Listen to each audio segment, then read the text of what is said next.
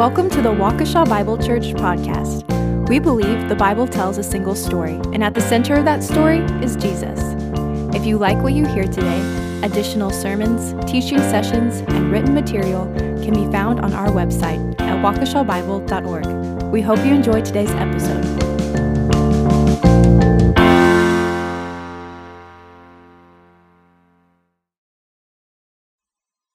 We will be reading from Revelation, starting in chapter 16, verse 17 through 19, verse 10. The seventh angel poured out his bowl into the air, and a loud voice came out of the temple from the throne, saying, "It is done." There were flashes of lightning and rumblings, peals of thunder, and a great earthquake, such as there never had been since man was on the earth. So great was that earthquake, the great city was split into three parts, and the cities of the nations fell. And God remembered Babylon the Great, to make her drain the cup of the wine of the fury of his wrath. And every island fled away, and no mountains were to be found. And great hailstones, about 100 pounds each, fell from heaven on people. And they cursed God for the plague of the hail, because the plague was so severe. Then one of the seven angels who had the seven bowls came and said to me, "Come, I will show you the judgment of the great prostitute, who is seated on many waters, with whom the kings of the earth have committed sexual immorality, and with the wine of whose sexual immorality the dwellers on earth have become drunk." And he carried me away in the spirit into a wilderness, and I saw a woman sitting on a scarlet beast that was full of blasphemous names, and it had 7 heads and 10 horns. The woman was arrayed in purple and scarlet, and adorned with gold, and jewels, and pearls, holding in her hand a golden cup, full of abominations and impurities of her sexual immorality. On her forehead was written a name of mystery, Babylon the Great, mother of prostitutes and of earth's abominations. And I saw the woman drunk with the blood of the saints, the blood of the martyrs of Jesus. When I saw her, I marveled greatly. But then the angel said to me, "Why do you marvel? I will tell you the mystery of the woman, and the beast with 7 heads and 10 horns that carries her. The beast that you saw was and is not, and is about to rise from the bottomless pit and go to destruction. And the dwellers on earth, whose names have not been written in the book of life from the foundation of the world, will marvel to see the beast, because it was and is not and is to come." This calls for a mind with wisdom. The 7 heads are 7 mountains on which the woman is seated. They are also 7 kings, 5 of whom have fallen. One is, the other has not yet come, and when he does come, he must remain only a little while. As for the beast that was and is not, it is an 8th, but it belongs to the 7, and it goes to destruction. And the 10 horns that you saw are 10 kings who have not yet received royal power, but they are to receive authority as kings for 1 hour, together with the beast. These are of one mind, and they hand over their power and authority to the beast. They will make war on the Lamb, and the Lamb will conquer them, for he is the Lord of lords and King of kings, and those with him are called and chosen and faithful. And the angel said to me, "The waters that you saw, where the prostitute is seated, are peoples and multitudes and nations and languages. And 10 horns that you saw, they and the beast will hate the prostitute. They will make her desolate and naked, and devour her flesh and burn her up with fire. For God has put it into their hearts to carry out his purpose for being of one mind and handing over their royal power to the beast, until the words of God are fulfilled. And the woman that you saw is the great city that has dominion over the kings of the earth." Chapter 18. After these things, I saw another angel coming down from heaven, having great authority, and the earth was illuminated with his glory. And he cried out with a mighty voice, saying, "Fallen, fallen is Babylon the Great. She has become a dwelling place of demons, and a prison of every unclean spirit, and a prison of every unclean and hateful bird. For all the nations have drunk of the wine of the passion of her immorality, and the kings of the earth have committed acts of immorality with her, and the merchants of the earth have become rich by the wealth of her sensuality. I heard another voice from heaven saying, 'Come out of her, my people, so that you will not participate in her sins and receive of her plagues. For her sins have piled up as high as heaven, and God has remembered her iniquities. Pay her back even as she has paid, and give back to her double according to her deeds. In the cup which she has mixed, mix twice as much for her. To the degree that she glorified herself and lived sensuously, to the same degree give her torment and mourning. For she says in her heart, I sit as a queen, and I am not a widow, and will never see mourning. For this reason, in one day her plagues will come, pestilence and mourning and famine, and she will be burned up with fire, for the Lord God who judges her is strong. And the kings of the earth who committed acts of immorality and lived sensuously with her will weep and lament over her when they see the smoke of her burning, standing at a distance because of the fear of her torment, saying, Woe, woe, the great city Babylon, the strong city, for in 1 hour your judgment has come. And the merchants of the earth weep and mourn over her, because no one buys their cargoes any more, cargoes of gold and silver and precious stones and pearls and fine linen and purple and silk and scarlet and every kind of citron wood and every article of ivory and every article made from very costly wood and bronze and iron and marble and cinnamon and spice, incense and perfume and frankincense and wine and olive oil and fine flour and wheat and cattle and sheep and cargoes of horses and chariots and slaves and human lives. The fruit you long for has gone from you, and all things that were luxurious and splendid have passed away from you, and men will no longer find them. The merchants of these things who became rich from her will stand at a distance because of the fear of her torment, weeping and mourning, saying, Woe, woe, the great city! She who was clothed in fine linen and purple and scarlet, and adorned with gold and precious stones and pearls, for in 1 hour such great wealth has been laid waste.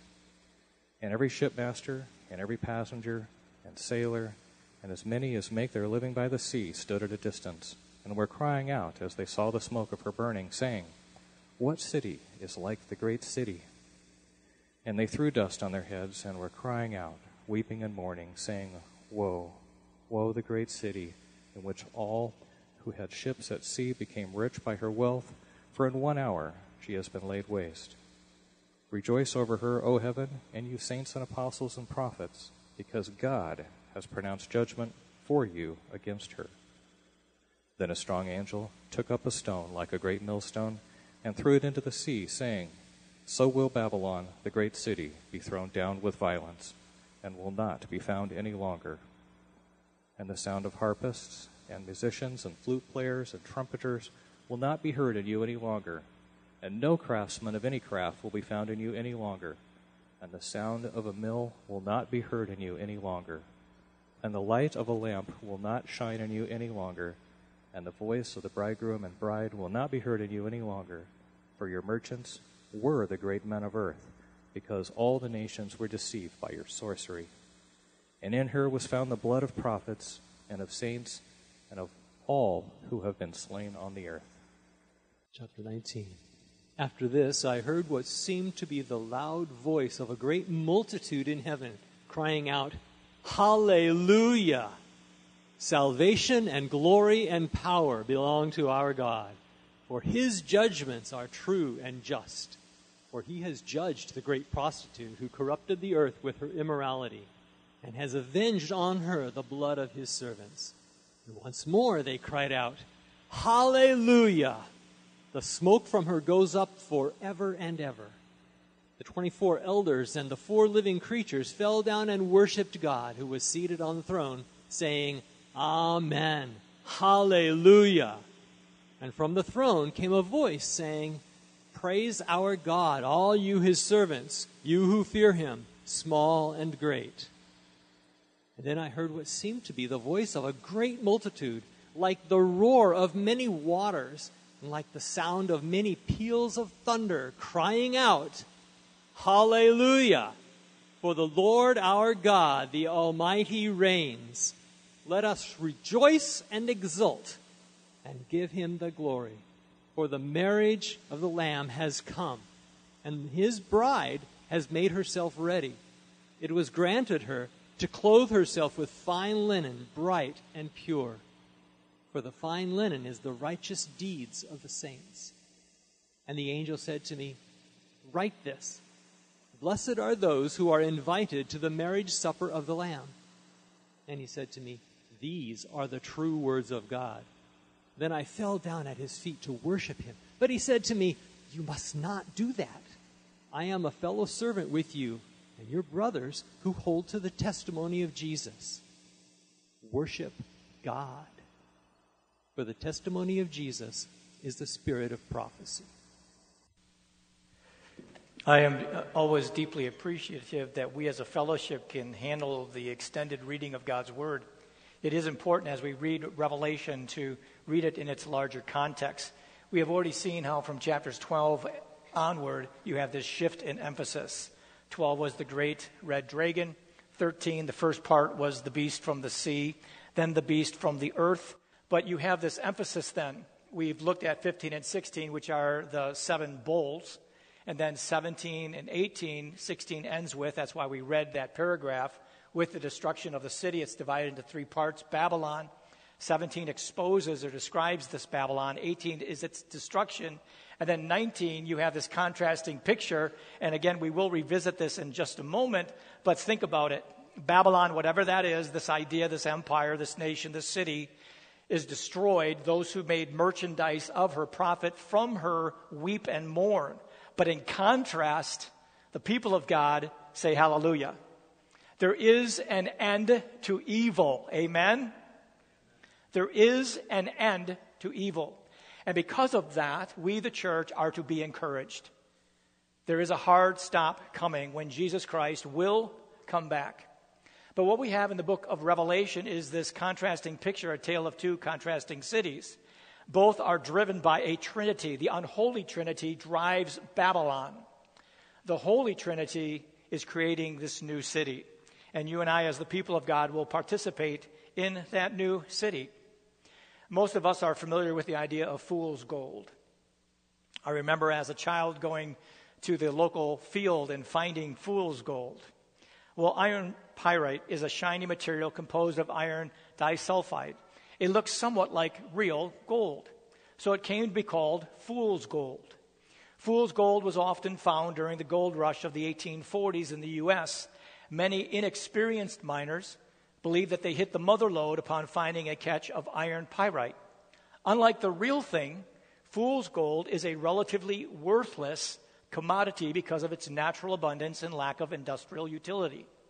Investments in hot stocks that seem too good to be true, only to crash and burn, can be referred to as fool's gold. Journalists and Wall Street analysts sometimes use the term to describe overvalued stocks or bonds. Babylon, the idea that we see presented in our study, the world, and I'll point out how Babylon is this world, this ideology, this nation, city, empire. Babylon is fool's gold and is a fool's investment. Babylon will always take you further than you wish to go, cost you more than you want to pay, and keep you longer than you want to stay. In the end, Babylon will kill your body and cost you your soul. As we've noted, the book of Revelation keeps repeating itself. It keeps telling the same thing over and over and over again. In the book of Revelation, and we've noted this several times, we keep coming up to the second coming of Jesus Christ. You have the 7 churches. You have this vision in chapters 4 and 5. In chapter 6, you have the seals, the 7 seals. The 6th seal is the second coming, and it's in response to the martyr's prayer. When will you judge? How long before the enemies of God are judged and the people of God are avenged? And then you have the 7 trumpets. The 7 trumpets emphasize this idea of a final exodus. It also emphasizes this idea of the second coming of Jesus Christ, and then those 7 bowls. The 7 bowls are all describing one event, and that one event is the second coming of Jesus Christ. The second coming of Jesus Christ is indeed a hard stop. Everything ends at the second coming of Jesus Christ. He is going to bring heaven to earth. There will be this merging, and the enemies of God will be judged, the people of God will be vindicated, and the program or purpose or story of God will be completed. And to that we do indeed say, amen, hallelujah. That's what we are going to see. Inside of this section of Scripture, you have the 7th bowl, which was read by Joe chapter 16, verses 17 through 21, it then gives us this summary statement concerning the coming of Jesus. Chapter 17, this Babylon, which I'll explain in a moment, is exposed. Chapters 18:1 through 19:5, it is destroyed. You have the mourning of these people who have made merchandise hover, and then Babylon replaced with the church or the people of God. The big idea of this entire section is that Babylon is going to fall. One day there will be an end to evil. There will be an end to sin. It will be completely removed from our experience. And for me, personally, I cannot wait until that struggle has ended and God's story begins in full. But you have this big idea of the fall of Babylon. It is interesting concerning this Babylon, that Babylon as we know it is an already not yet idea. There has always been this idea of Babylon. There's always been this evil empire. In fact, it is interesting how 17:1 begins. He says, I saw a great whore sitting on the beast. The idea is not an individual. The idea is rather symbolic of something more insidious and more pervasive than a physical, tangible city. Now, I have always thought, I wish that the object of our avoidance were as easy as something that is physical, concrete, and tangible, something that I could see, that I could grab a hold of and, in a sense, kill. But it is something else. And that's what Revelation 17 and 18 tells us. And we will see that this thing is working currently in our present situation. But we have Babylon. And Babylon has always had multiple faces, but there's something out there that's being driven by this unholy trinity. When you think of Babylon, it has a certain significance or meaning to us because of our understanding of Scripture. In the first 5 books of the Bible, it is only mentioned twice, and it's mentioned in relationship to Nimrod. Nimrod was the son of Cush, a descendant of Cush, who was a descendant of Noah. And Nimrod is only mentioned in Genesis 10 and in 1 Chronicles chapter 1, verse 10. And it says that Nimrod was the beginning of the kingdom of Babel. And from Babel, you then go to Nineveh and you go to Assyria. Jewish Bible commentators portray this individual as a rebel against the Lord, a warlike giant, a murderer of innocent men, a mighty man in sin, an oppressor, a tyrant, and a hunter of men through persecution. So anytime we speak of Babylon, we are speaking of something that embodies evil. And Revelation chapters 17 and 18 give us even a fuller expression of what this Babylon is. It is a city, an empire, an idea that enslaves and destroys. It is built on death, producing death. Everyone who enters this city, all who embrace this idea, always go further than they wish, pay more than they want, and stay longer than they desire. Because in the end, Babylon takes life and gives death. And thus you have this picture, this tale of two contrasting cities. You have the city of God, the one that God is building, and then you have this Babylon, the one that this unholy trinity is empowering. The one produces death and the other life. So what does this death dealer look like? Well, we see that in Revelation chapter 17. You have this Babylon exposed. So even though it speaks of Babylon or it speaks of this great whore, it embodies this idea, this empire, this city. Now, I'm not going to take the time and go through 14 different things that are described of this idea, but I will mention just a few, and we will see that as we move forward. The first idea that you catch right away is that she feeds promiscuity.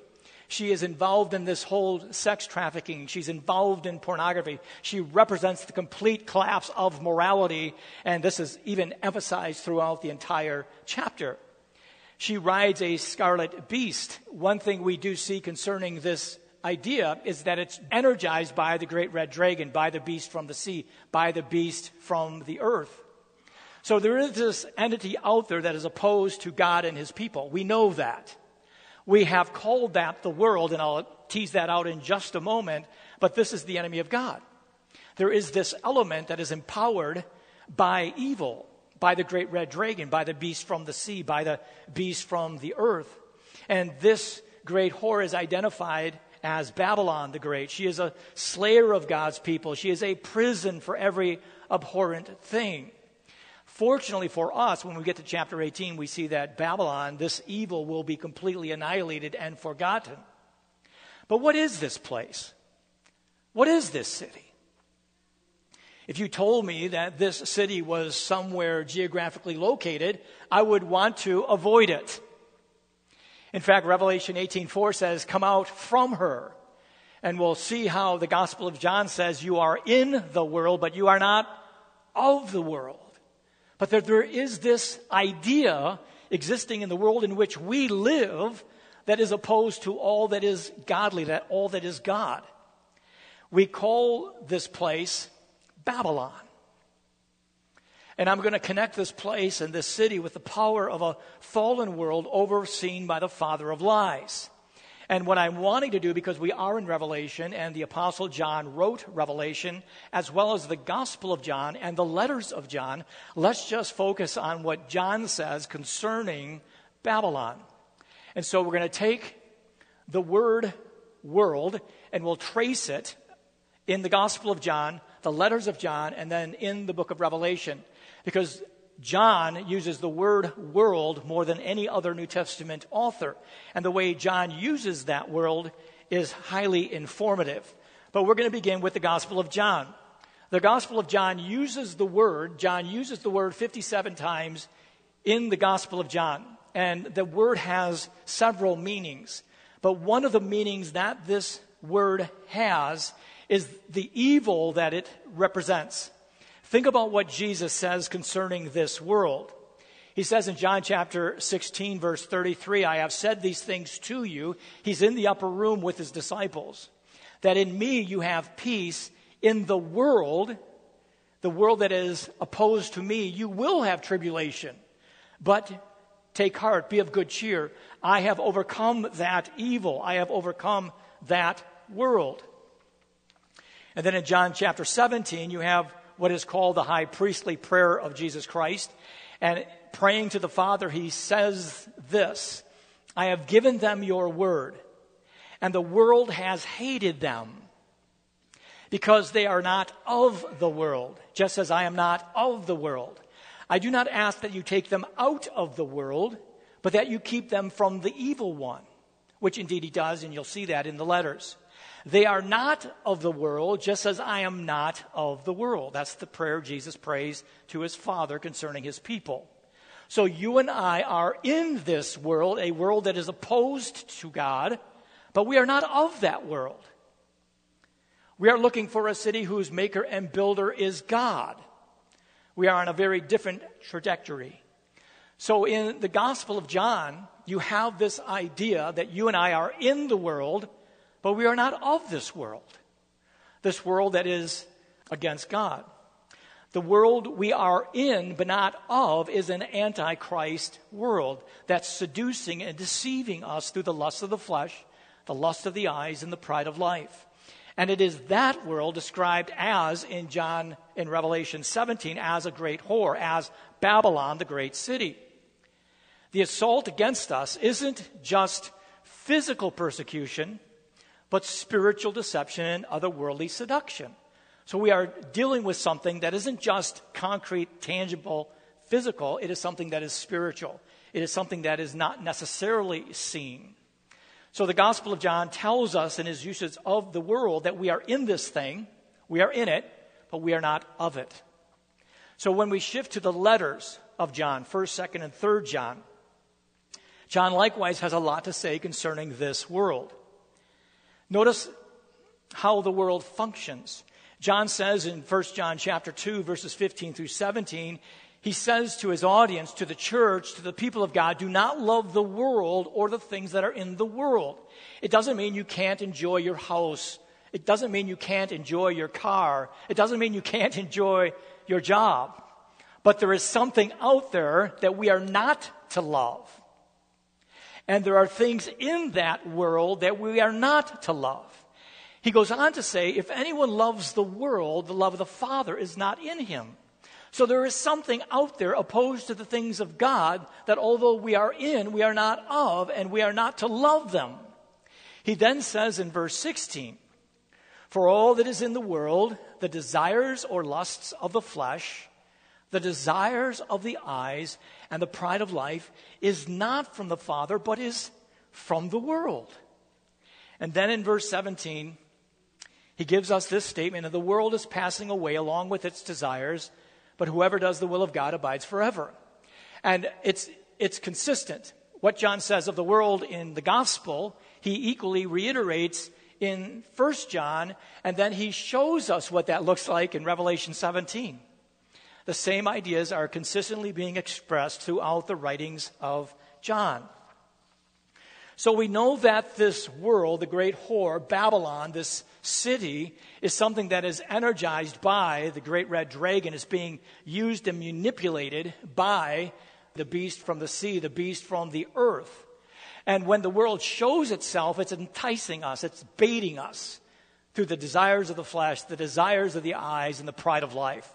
And John says, be careful. Do not love that world or the things that are in this world. Stay away from it. Stay away from it. But what's interesting, as noted earlier, Revelation 18:4 says, "Come out from it." So we are in it, but we are not of it. And yet we are to guard ourselves against this genuine threat. This genuine threat.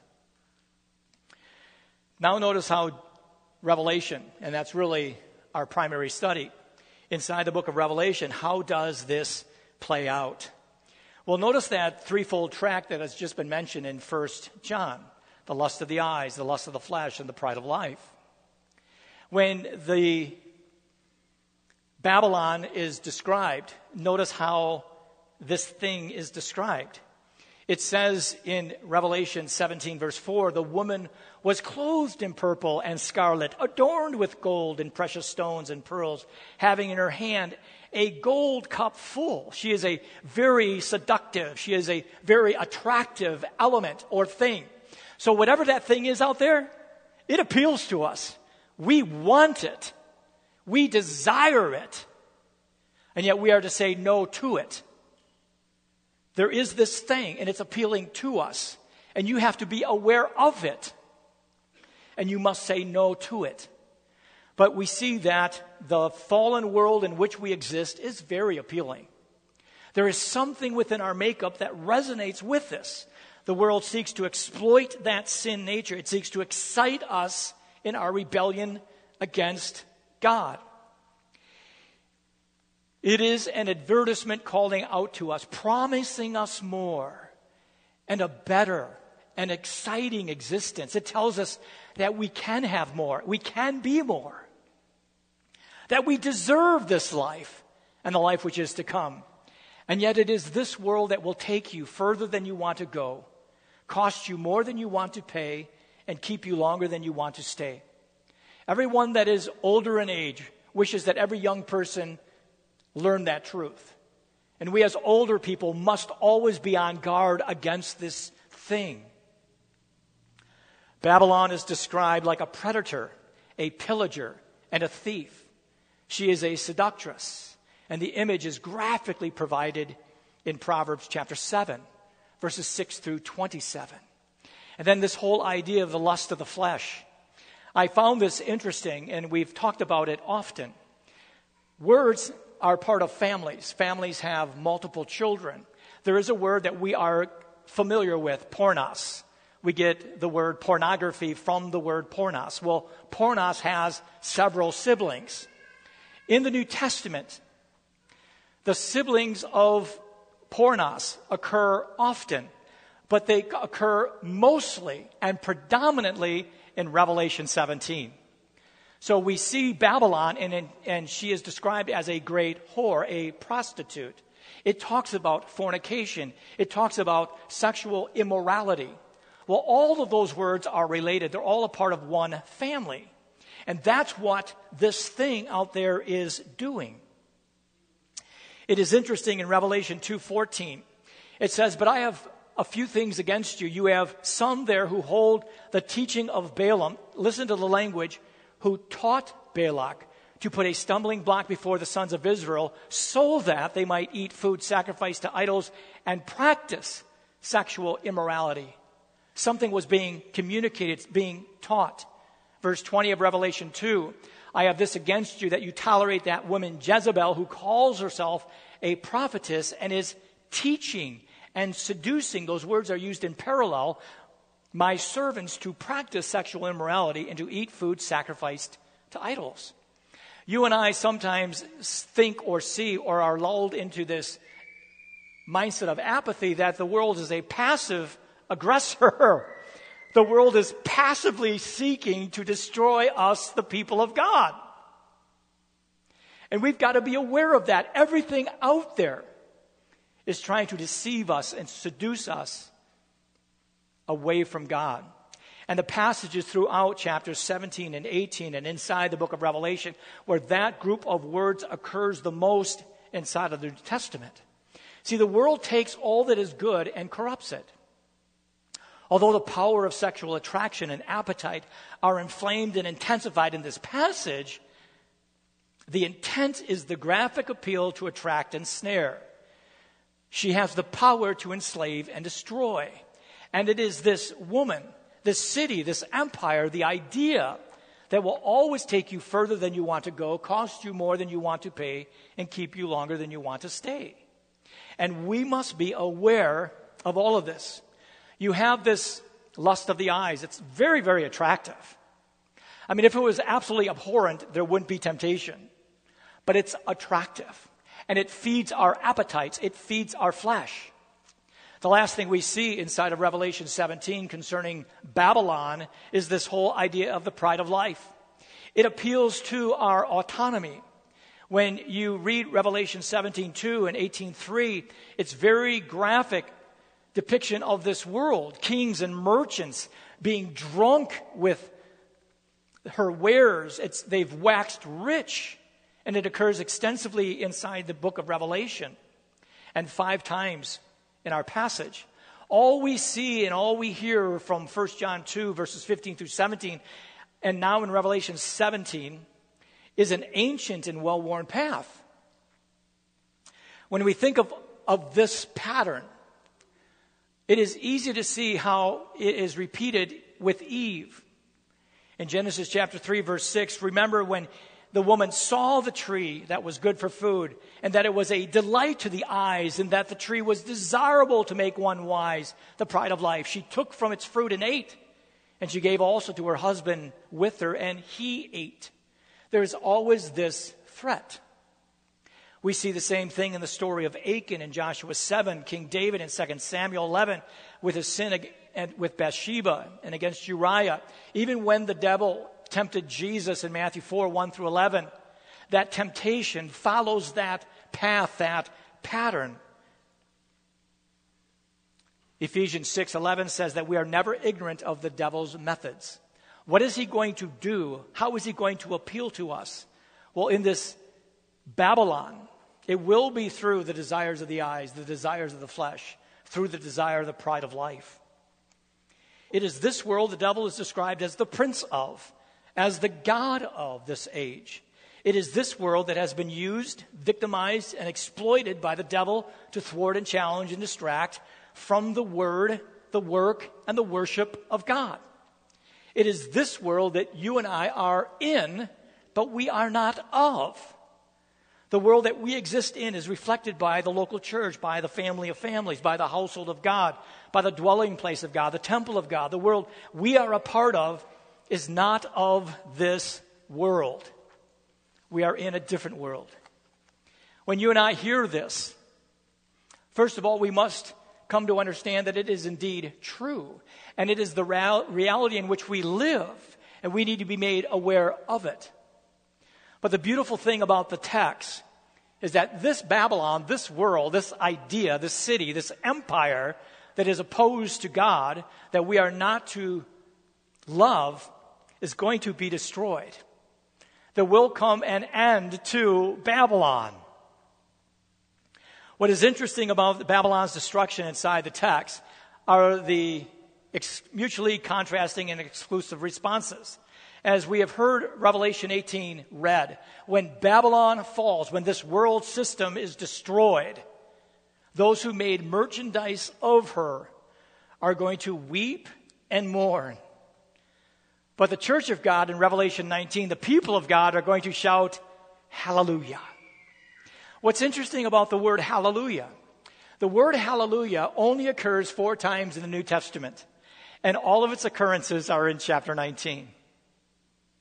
And the way the text was read emphasized this whole response. And I trust you felt it. One of the reasons why we have the public reading of God's word is that we feel it. You have all this darkness exhibited in chapter 16 all the way through 18. All of a sudden in 19, hallelujah. The Lord God Almighty reigns. That's what we have in Revelation. Why is this so powerful? Why is it so important? There is something within our hearts that craves justice. We want justice in our world today. In our hearts and minds, we yearn for biblical justice. We want that justice. But the world seeks such in the absence of God. The world wants and tries to parrot what the Bible answers, but the world refuses to bow before it, and thus God. Their response to injustice is distorted, partisan, and rather than answer the question, it simply inflates and exasperates the problem. The cry for social justice, which is only a parody and mutation of a justice absent of God, and thus an abhorrent falsification of the right thing. We must always seek to be just and act justly, but according to the guidelines and dictates of the Bible. I want justice, and we should be just and act justly. But that scale will not be fully met until Jesus returns. We long for the day when all that is crooked, malicious, victimizing, exploiting, and abused shall be corrected and completely eradicated. And in the day of evil's destruction, the people of God shall rejoice and sing, hallelujah. Hallelujah. Inside of this picture of contrasts, which if we've been tracking in Revelation, we see Babylon falls. The people who have made merchandise of her mourn and weep. But we, the people of God, rejoice and sing, shout, hallelujah. You also have this contrasting picture between 2 cities. We know that one day Babylon shall be destroyed and the New Jerusalem, the bride of Christ, shall be settled on earth. And the merging of these 2 things will indeed take place. The beauty of all this is that when Jesus Christ returns, 3 things happen.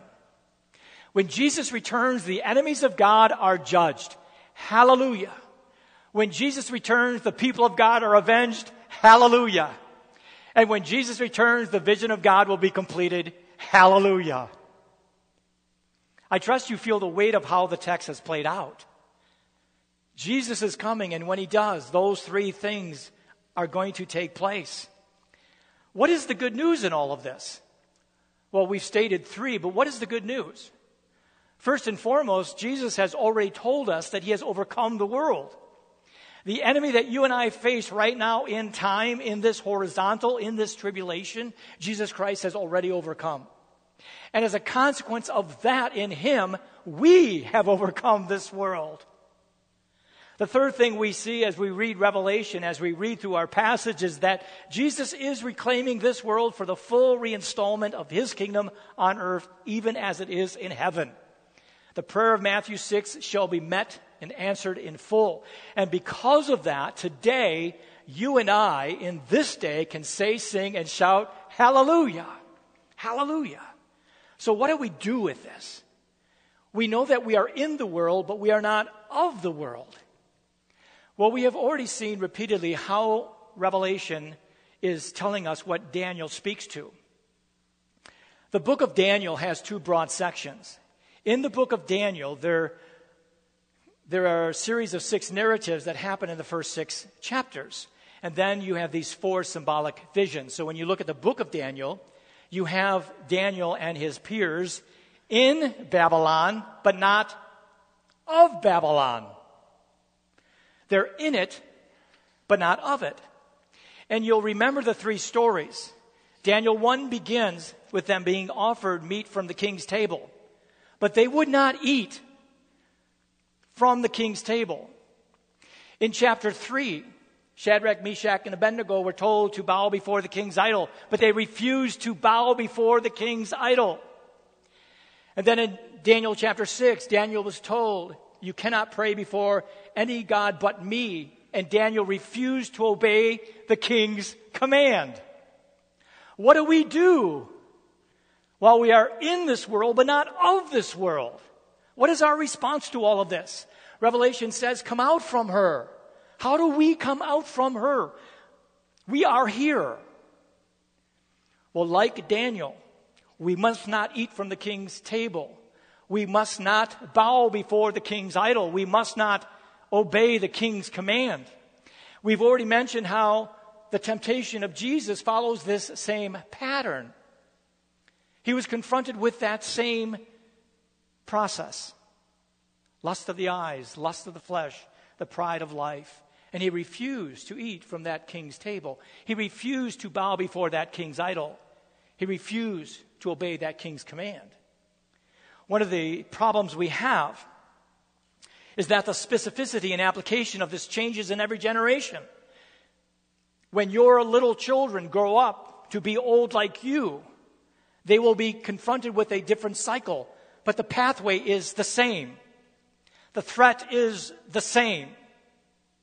Being in this but not of it. And what do we need to do with this text? We need to wake up.